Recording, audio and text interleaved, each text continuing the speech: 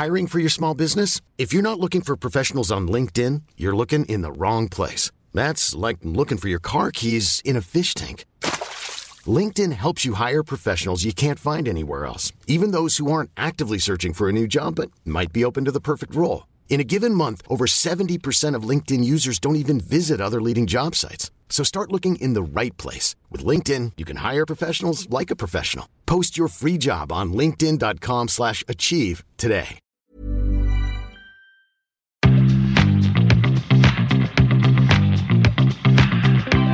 Hi and welcome back to ETFs for Beginners, where we sail the seven seas searching for safe harbour in stormy investing weather. Hi Anna. Hi Phil, how are you doing today? Good. And there's a nautical theme today because of our guest. Let us know who we've got on the podcast. Today we have Robin Bowerman from Vanguard Investments Australia. He is head of corporate affairs at Vanguard and a member of the executive team. Robin, thank you so much for joining us today. My pleasure, and Phil, good to be back. We'd love to hear a little bit about your background. I heard that before you joined Vanguard that you were actually a writer, a commentator, and an editor. Can you tell me a little bit about that? Yes, a slightly different pathway to the financial services sort of asset management world than probably most people in the industry. Had a long-term career as a journalist, worked at Sydney Morning Herald and other newspapers and organisations in the old days when it was Fairfax Media. That's how long ago. It was about, 18 years ago now. So came up through the ranks of journalism, general journalists, sort of covered politics, and then got into economics and business at the Sydney Morning Herald, and eventually ended up editing investment magazines for the group. So that's where my interest in sort of personal investor, how do we educate personal investors, how do you actually help people make financial decisions, sort of sprung from. So it was in that sort of guise when I was running some of Stabler magazines that I first came across Jeremy Duffield, who had come over from Vanguard in the US to set up Vanguard in Australia, and then met Jack Bogle through him. Eventually, Jeremy asked me if I wanted to get a real job. So I ended up sort of jumping ship, as they say, and leaving the media and sort of joining Vanguard. But they've actually continued to write smart investing sort of blogs and columns for the past sort of 18 years. So Vanguard sort of always has this approach of sort of trying to talk plainly, put things in plain language that everyone can understand, and just keep getting across the simple messages around investing. It's actually not that complex. The industry likes to make it complex because that helps, but we try and keep things pretty simple if we can.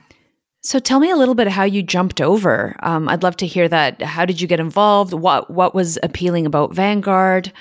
Tell me a little bit about that. In my role as the managing editor at investment magazines, I was responsible for setting up a number of industry awards like Fund Manager of the Year awards and investment advisor ratings, et cetera, et cetera.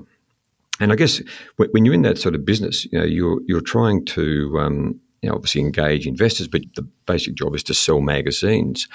And you're looking for sort of new ideas, investing, what's the sort of smart things to be doing, what the strategies are, what the tax pieces are. And obviously you could see that people responded with things like, 10 hot share tips or the 10 new hot fund managers that are actually around town. But after doing that for a number of years, I had this bit of an epiphany where I said, well, let's go back and look at all the things that we've told investors to do and the sort of people we'd profiled, et cetera, and just, how well have they actually performed. And it was fairly sobering because some of the managers, particularly that we'd promoted and sort of profiled, et cetera, had been at the top of their game and probably been top of the performance stakes in that particular year. But when you actually look back 3 or 4 years later, they weren't there. They'd typically gone back to being average or middle of the pack, or even in some cases actually disappeared. It was that sort of background that I was beginning to question just the sort of short-term performance-based decision-making that we were actually telling investors, was a smart thing to do. So it was about then that I was introduced to Vanguard, the notion of index funds, which frankly I didn't know much, if anything, about at all. Had the enormous pleasure of hosting a function with Jack Bogle when he came on his one and only trip to Australia to launch Vanguard to retail business, and talking to him about, the power of indexing, why it was a better way to actually invest, the sort of simplicity of it, the cost, the low cost value. And I guess it really challenged me in terms of, as a journalist, as an editor, trying to sell more magazines with the topics that we knew would get people's attention in the news agency or online. But was it actually the right thing for people to be doing from a long-term investing perspective? And, that became, quite a bit of a conundrum in terms of actually, what we're actually sort of writing about. And it was interesting that when you put topics into a magazine or a website these days that talks about the long term, I'm talking about, 5, 10 year, the long-term horizon, even 20 year, 30 years for superannuation, the level of reader engagement went down pretty strongly. When you put in, here's 5 hot tech stocks, the level of reader engagement went up dramatically. So you had this sort of tension developing between people wanting short-term trading tips versus the realisation that actually the smart thing to do is to invest for the long term, keep costs low, don't trade too much. So, this is the sort of messages that, frankly, are not ever going to sell a lot of magazines or get a lot of hits on a website. It sounds very boring, right? the long-term investing. And it's interesting to see how much that has changed over the years as well, because a lot of people are now buying into that long-term investing strategy because they know it works. Whereas I think in the past that just wasn't something that people wanted to listen to because it's not exciting, right? In a lot of ways. Exactly. And I remember we ran, as all organisations do, we ran focus group researchers and trying to get a bit of a handle on, is it the sort of young investors that like to trade around? Are the older investors smarter, wiser, etc.? And, I can remember very clearly one night sort of having 2 different focus groups that I sat, behind the sort of one-way glass mirror and observed. You had 2 people, they were both sort of mid-40s, both sort of in professional jobs, university educated. And, the question they were asked was, if you were offered an investment that was going to perform around 10% a year, would that be of interest? And one person said, absolutely. I'd be a little concerned that the return, the 10% is a bit high. I'm probably thinking, if you're getting 7 or 8%, you're doing really well, above inflation, etc. The other person said, I wouldn't even look at it unless it's going to give me 15%. And these are people who are, from a demographic point of view, were sort of, 2 peas in a pod. They were very, very similar people, similar sort of backgrounds, and yet their investing knowledge or experience, I should say, was completely different. When we drilled down on it and double-clicked on it a bit, one person had tried trading shares. He'd had a number of years where he'd bought and sold stocks, and he, responded to, tips that he picked up at the golf club, and this sort of stuff. And he'd lost a fair bit of money, and he realised that this is actually really, really hard to win over the long term. The other person had not really, was just starting on an investing journey. They'd had a property investment, but they were really starting in the stock market stuff, and markets were running at about 12, 13%. So it was completely logical. It was based on their experience. So it was actually like, how do you cut through and get messages across to people so that they can understand this stuff, that it's actually, it is hard to outperform over the long term. And long term, I mean 5, 7, 10 years. And if you look at the Standard & Poor's SPIVA index, which measures the index performance versus active management performance, the message there is that about 80% of actively traded strategies will underperform the market index.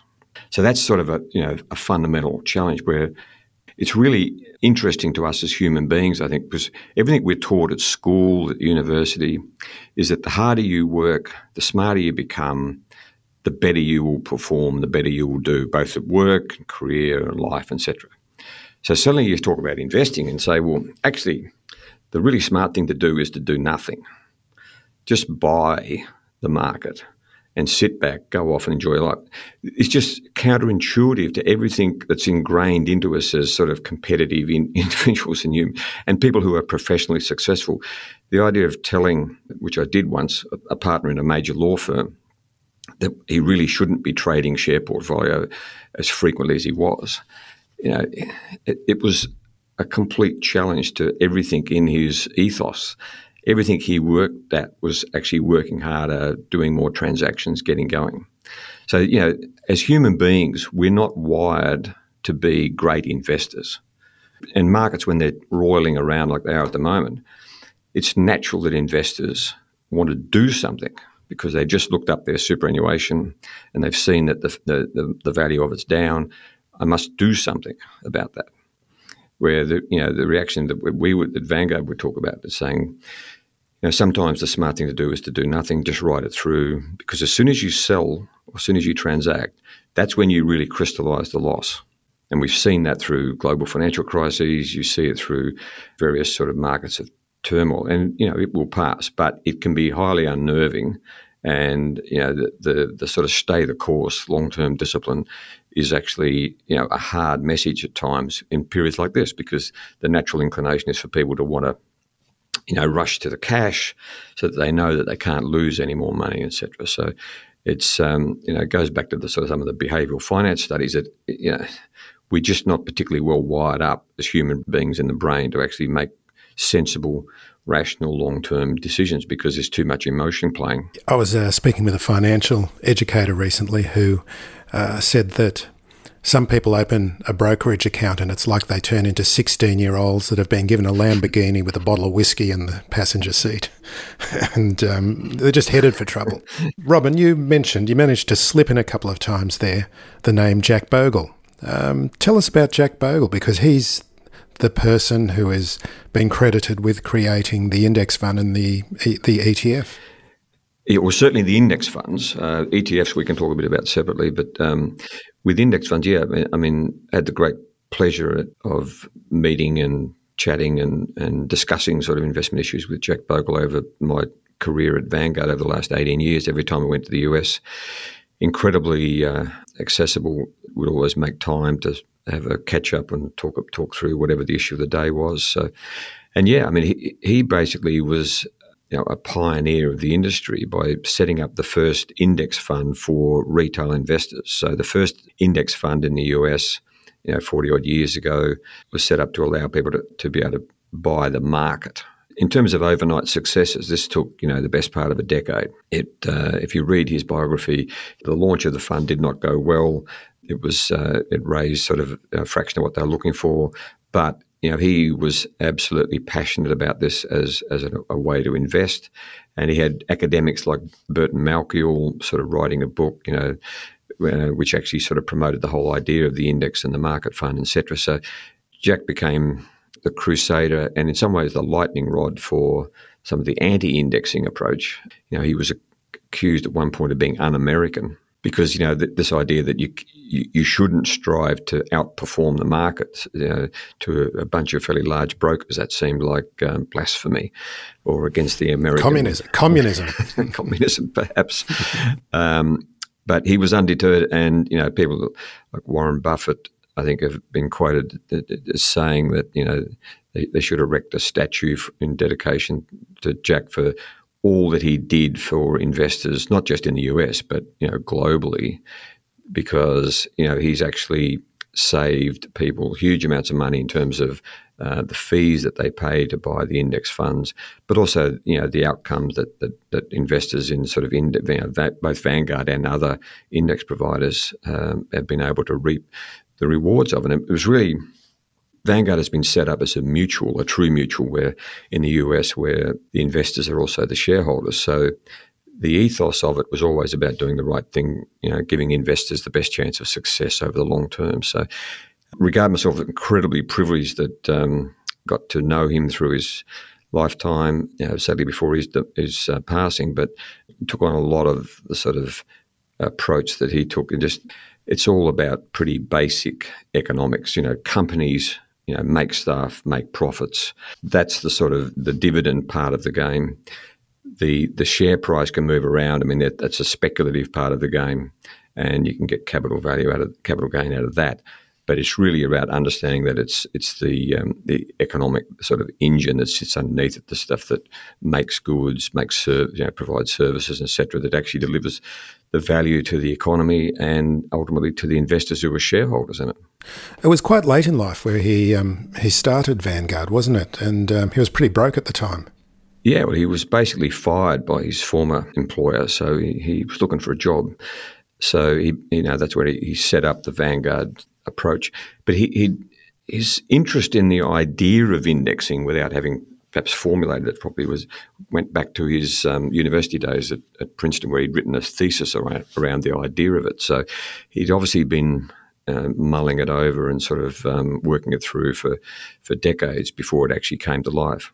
Jack Bogle is such a legend. You can't think about investing without mentioning his name. And similarly, Vanguard is such a household name. What do you think has kind of made Vanguard so successful over the years? And I know I have my own thoughts, but I'd love to hear from you, who's from the insider. Why is Vanguard so successful in the way that it is? Why do people connect with Vanguard when they think of ETFs or index funds? I'd love to hear your thoughts.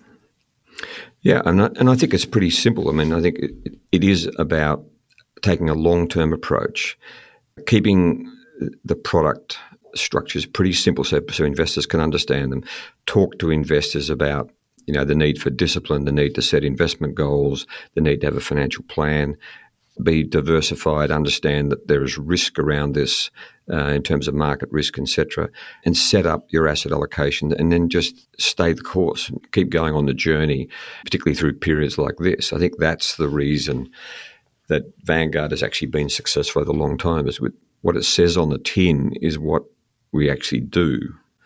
It's actually about keeping an idea about a good line of sight on what's the long-term goal, what's the sort of approach that's going to give investors the best chance of investment success. And that to us is pretty simple. Have a pretty balanced, diversified portfolio, and to absolutely channel Jack Bogle, keep your costs low, because unlike just about everything else we do in life, the more you pay in investing, the less you get. When you're ready to pop the question, the last thing you want to do is second-guess the ring. At BlueNile.com, you can design a one-of-a-kind ring with the ease and convenience of shopping online. Choose your diamond and setting. When you find the one, you'll get it delivered right to your door. Go to BlueNile.com and use promo code LISTEN to get $50 off your purchase of $500 or more. That's code LISTEN at BlueNile.com for $50 off your purchase. BlueNile.com, code LISTEN. Cost is a really big one. I'd love to hear your thoughts on how other funds function in relation to Vanguard and why costs are so important. As you sit here and look at markets and you look at the performance of both equity markets, bond markets, property markets, etc., the one thing we know for sure is that you don't know what the future performance will be of the markets. Markets give and markets take away.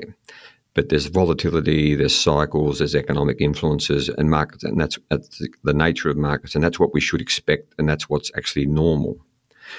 So you can't control performance. There are lots of people, smart, very, very smart people, much smarter than I ever will be, who believe that they can forecast markets, or at least that they can actually tackle that. That's fine. People can build businesses doing that. But the one thing you know for certain as an investor, when you're actually sitting down with a financial advisor and you're talking about your portfolio, the one thing you know for certain is what the cost will be. You can control. So it's more about what can you control and what do you have to accept that you cannot control. You can't control markets. You can control cost. And the less you pay, the less the drag on the performance of the fund, on the portfolio going forward. That's part of the reason why ETFs, I think, have become successful both in the US but also in Australia over the last 10 years, is because they've been able to put tools in the hands of investors at relatively low price. I mean, you can buy the Vanguard US stock market fund for 3 basis points now. I mean, when I first joined, or actually back before that, when I was writing about the industry, that sort of pricing would have been the strict domain of large institutional investors. And now someone sitting at home on a laptop or on their iPhone even can actually buy the total US share market for 3 bips and be done in 3 or 4 different clicks. So that's been one of the powers of the ETFs has actually been it's democratized investing tools in my mind. And it's given people the powerful way to do asset allocation across their whole portfolio. You can now have a US stock portfolio, you can have the Australian market, you can have the global market, you can have global bond market. If you go back 10, 15 years ago, that stuff was really, really hard for an individual investor sitting in their bedroom to put together, if not impossible. Or it was at least very expensive if you went through your local broker. So these are the sort of things where technology, again, the Bogle legacy, I think, is actually that indexing is a disruptive technology. It's not an investment product obviously there are funds and that's what Vanguard's made successful. But it's really the underlying technology to be able to track markets or parts of markets or different characteristics of markets that has really unlocked the power of investing and put it in the hands of ordinary folks like us, retail investors looking to save for school kids' education, for property deposits, for retirement, whatever the goal is. You can now access this stuff for a pretty low amount of money and get started. And, the sooner people get started, obviously, the better chance of success they have. You're kind of now referring to portfolio construction. Where would you suggest listeners go to try and get an idea about assessing what their aims and goals are and then how they should put a portfolio together for their own particular needs, of course, without giving personal advice? I mean, this is one of the, I think, opportunities that I think a lot of investors miss. There is a lot of effectively free information. If you look at, use Vanguard as just an example, but you can come to the website, you can look at the diversified funds. So you can look at the growth fund, the balanced fund, the high growth fund. You can see the asset allocation mix, how much is in shares, how much is in property, how much is in bonds, that the smartest people inside Vanguard have actually built these portfolios. You can go to a super fund, the major super funds. They all have, growth balanced options. Look at the asset allocation mix within those. I mean, this is powerful information for ordinary investors to understand. And then it's about understanding, well, where does my risk profile actually sit? How much risk are you prepared to take? I've never really met an investor in all the seminars, et cetera, that I've done across the country. I've never yet, whenever you ask a group of individual investors, what sort of investor are you? Almost to a person, they will say, I'm conservative. Yet, when you actually look at the way they invest, and one particular chap comes to mind who said he was a really conservative investor, all he ever bought were bank shares. And I said to him, well, on a diversification basis, I would categorise that as a high-risk portfolio. Because if something happens to the banking sector, you're 100% exposed to it. And it was a pretty interesting discussion as we went into the night. But the point about it is investors need to understand where they sit in their risk profile. A 30-year-old has a highly different risk profile to a 64-year-old about to retire.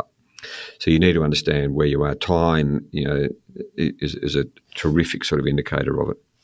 So it's about understanding what your risk is, and then how much equity risk you want to take, how much you want bonds to be in the portfolio.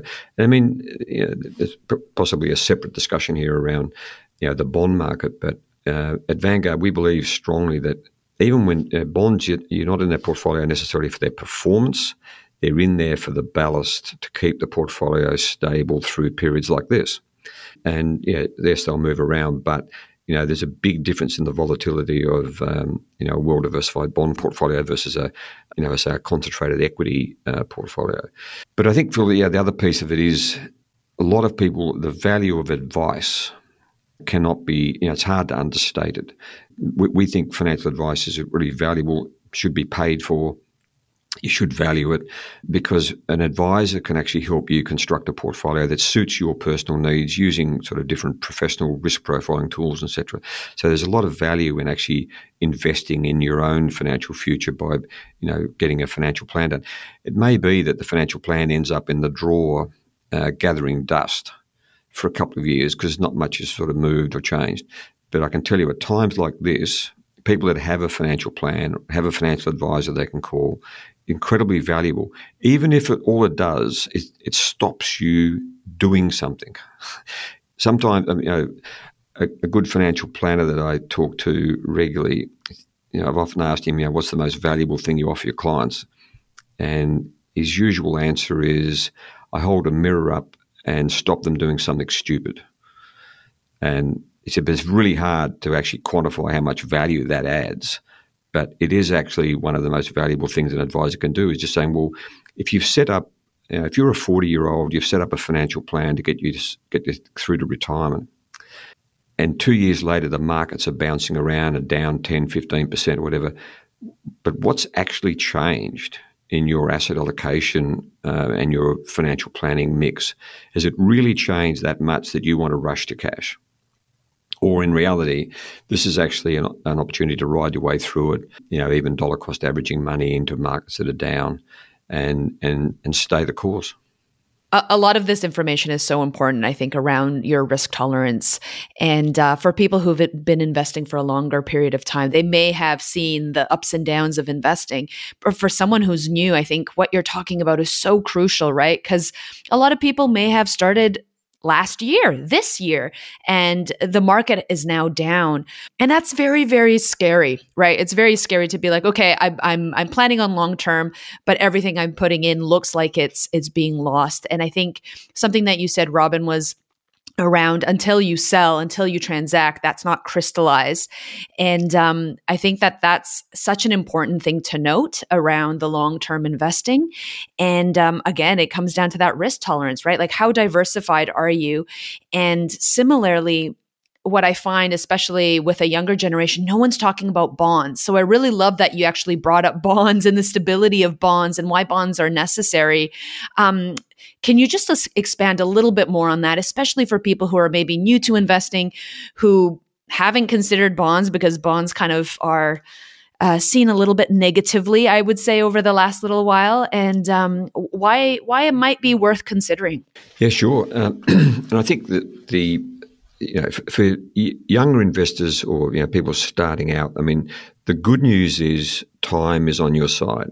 This is actually a period when young people can actually put time absolutely to their ultimate benefit because they can get investing in markets. Now, would you rather pay premium prices, and we're channeling Warren Buffett here, but would you rather pay a premium price for a hamburger, or would you rather buy hamburgers when they're on discount? Depends which one's better. Right now, markets are sort of at a discount, and yet we tend to buy the share market when it's just had a bumper year and it's sort of actually at high valuations, high prices. You're actually paying a premium for it. When markets are like they are now, it actually, the value is obviously much is down, and that's the scary bit. That's the emotional sort of component of it. But you actually are buying the unit in the ETF or the share in the company at a lower price than what you would have done perhaps a year ago. So I think getting started is always a really interesting thing. I mean, the best day to getting started is probably yesterday, but it's actually about setting up a regular sort of discipline. So someone that can save $200 a month, $100 a month, whatever it might be, just get started. In terms of decisions, etc., what I suggest to people is to look at diversified products. So there are diversified ETFs on the market, for example. I know we're focusing here on ETFs, but now you can buy with one ETF, you can buy a diversified portfolio that's got shares in it, it's got international shares, it's got property in it, and it has bonds in it. And people sometimes say to me, why have bonds in a portfolio? The low performance, been doing nothing for the last years, blah, blah, blah. The answer is because in periods like this, what bonds do is give you the sort of safe harbor, the ballast. I mean, if you look at the volatility of the share market, it can go from up 30%, 40%, down 60%. If you look at bond portfolio, it can go up 4 or 5%, maybe 10%, and it can go down. But that's a hell of a lot better than the volatility. So it actually helps stabilize the portfolio. It's the ballast you've got. In Australia, what we find, people don't really understand the fixed income componentry in asset allocation. And I had a long involvement with the self-managed super fund sector through the association there. And what we saw there was that people use cash almost as a proxy for fixed income investing. They'd have 30 or 40% sitting in cash, and they'd have 50, 60% in equities and property investment. So that people are sort of doing it in a different way. But I mean, the fixed income portfolio is actually really important. And it's why it is a bit like the poor relation in the investing world. It doesn't have the sort of high octane appeal of equities, much less things like crypto. But it serves a really, really useful purpose in terms of balancing your portfolio out and getting back to balancing your risk. The unusual nature of markets is not today. The unusual nature was the last decade of almost constant growth. Normally, our markets will bounce around. So what we're seeing today, I'd say, is actually a healthy sort of normal correction and a reminder that there is risk in this. There is risk that you will lose your money. With any investment, there's a risk. Has to be, because that's, you're trading, you're putting the money at risk in the expectation of the reward that will come down the track. But it's this in a sense, I think a generation is getting perhaps a little bit of an education in terms of the volatility in the share market, and people should learn from it, but understand that this is why you diversify. So you don't have all your money in one equity, one share, one equity fund, whatever it might be, because there's a whole different levels of risk. But market risk is significant, and people need to understand it as they plan their way forward, ultimately towards retirement, etc. Hopefully that answers part of the question list. No, that was great. Thank you. Because I often also think about the bonds and cash allocation and how some people choose to not choose the bonds but hold the cash. So it was interesting that you touched upon that as well. Okay, well, just before we go, let's just have a quick chat about the Vanguard Interactive Index Chart, which you like to point listeners to. Yeah, and I mean, I think just there's a bunch of tools and calculators on the Vanguard website, which are obviously open for people to go in and play with. The Vanguard Index, the interactive chart there, I think is a fantastic sort of tool. Just lets people put in different parameters, different asset allocations, etc., and just see how different asset classes have performed. But the most important lesson out of that index chart is when you look at even, if you look at if you frame it around the last month and you look at the Australian equity market, it will look a certain way. If you widen that frame, widen the lens, and look at it over 10, 20, even 30 odd years, it looks really different. So people who lived through the GFC got a pretty intense education in terms of markets, companies collapsing, markets plunging, et cetera, et cetera. You look at the GFC now in over a decade, and you think, well, wasn't such a big deal. We could have ridden our way through that. But a lot of people decided to exit pretty much at the bottom, when the GFC hit.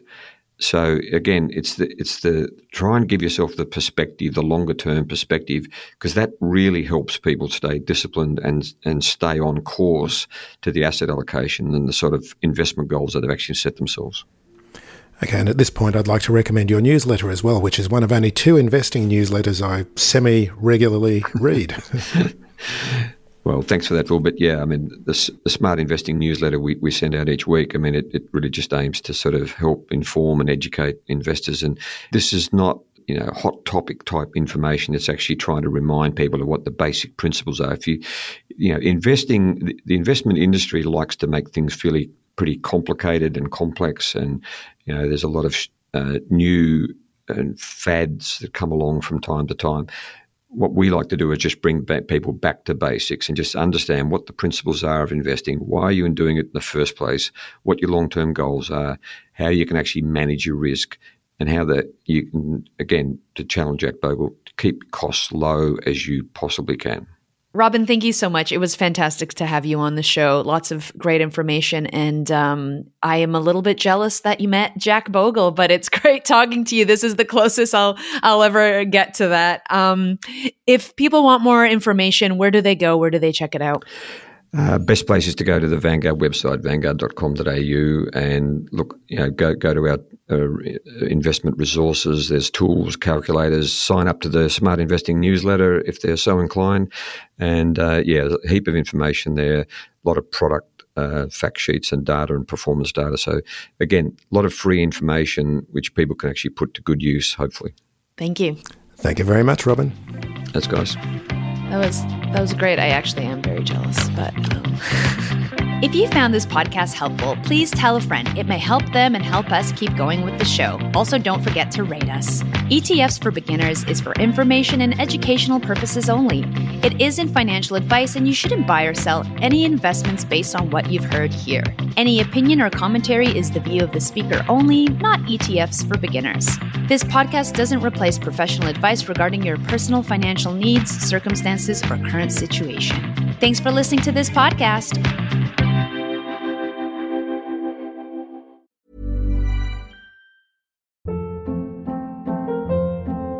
Hold up. What was that? Boring. No flavor. That was as bad as those leftovers you ate all week. Keke Palmer here, and it's time to say hello to something fresh and guilt-free. HelloFresh. Jazz up dinner with pecan-crusted chicken or garlic butter shrimp scampi. Now that's music to my mouth. HelloFresh. Let's get this dinner party started. Discover all the delicious possibilities at HelloFresh.com.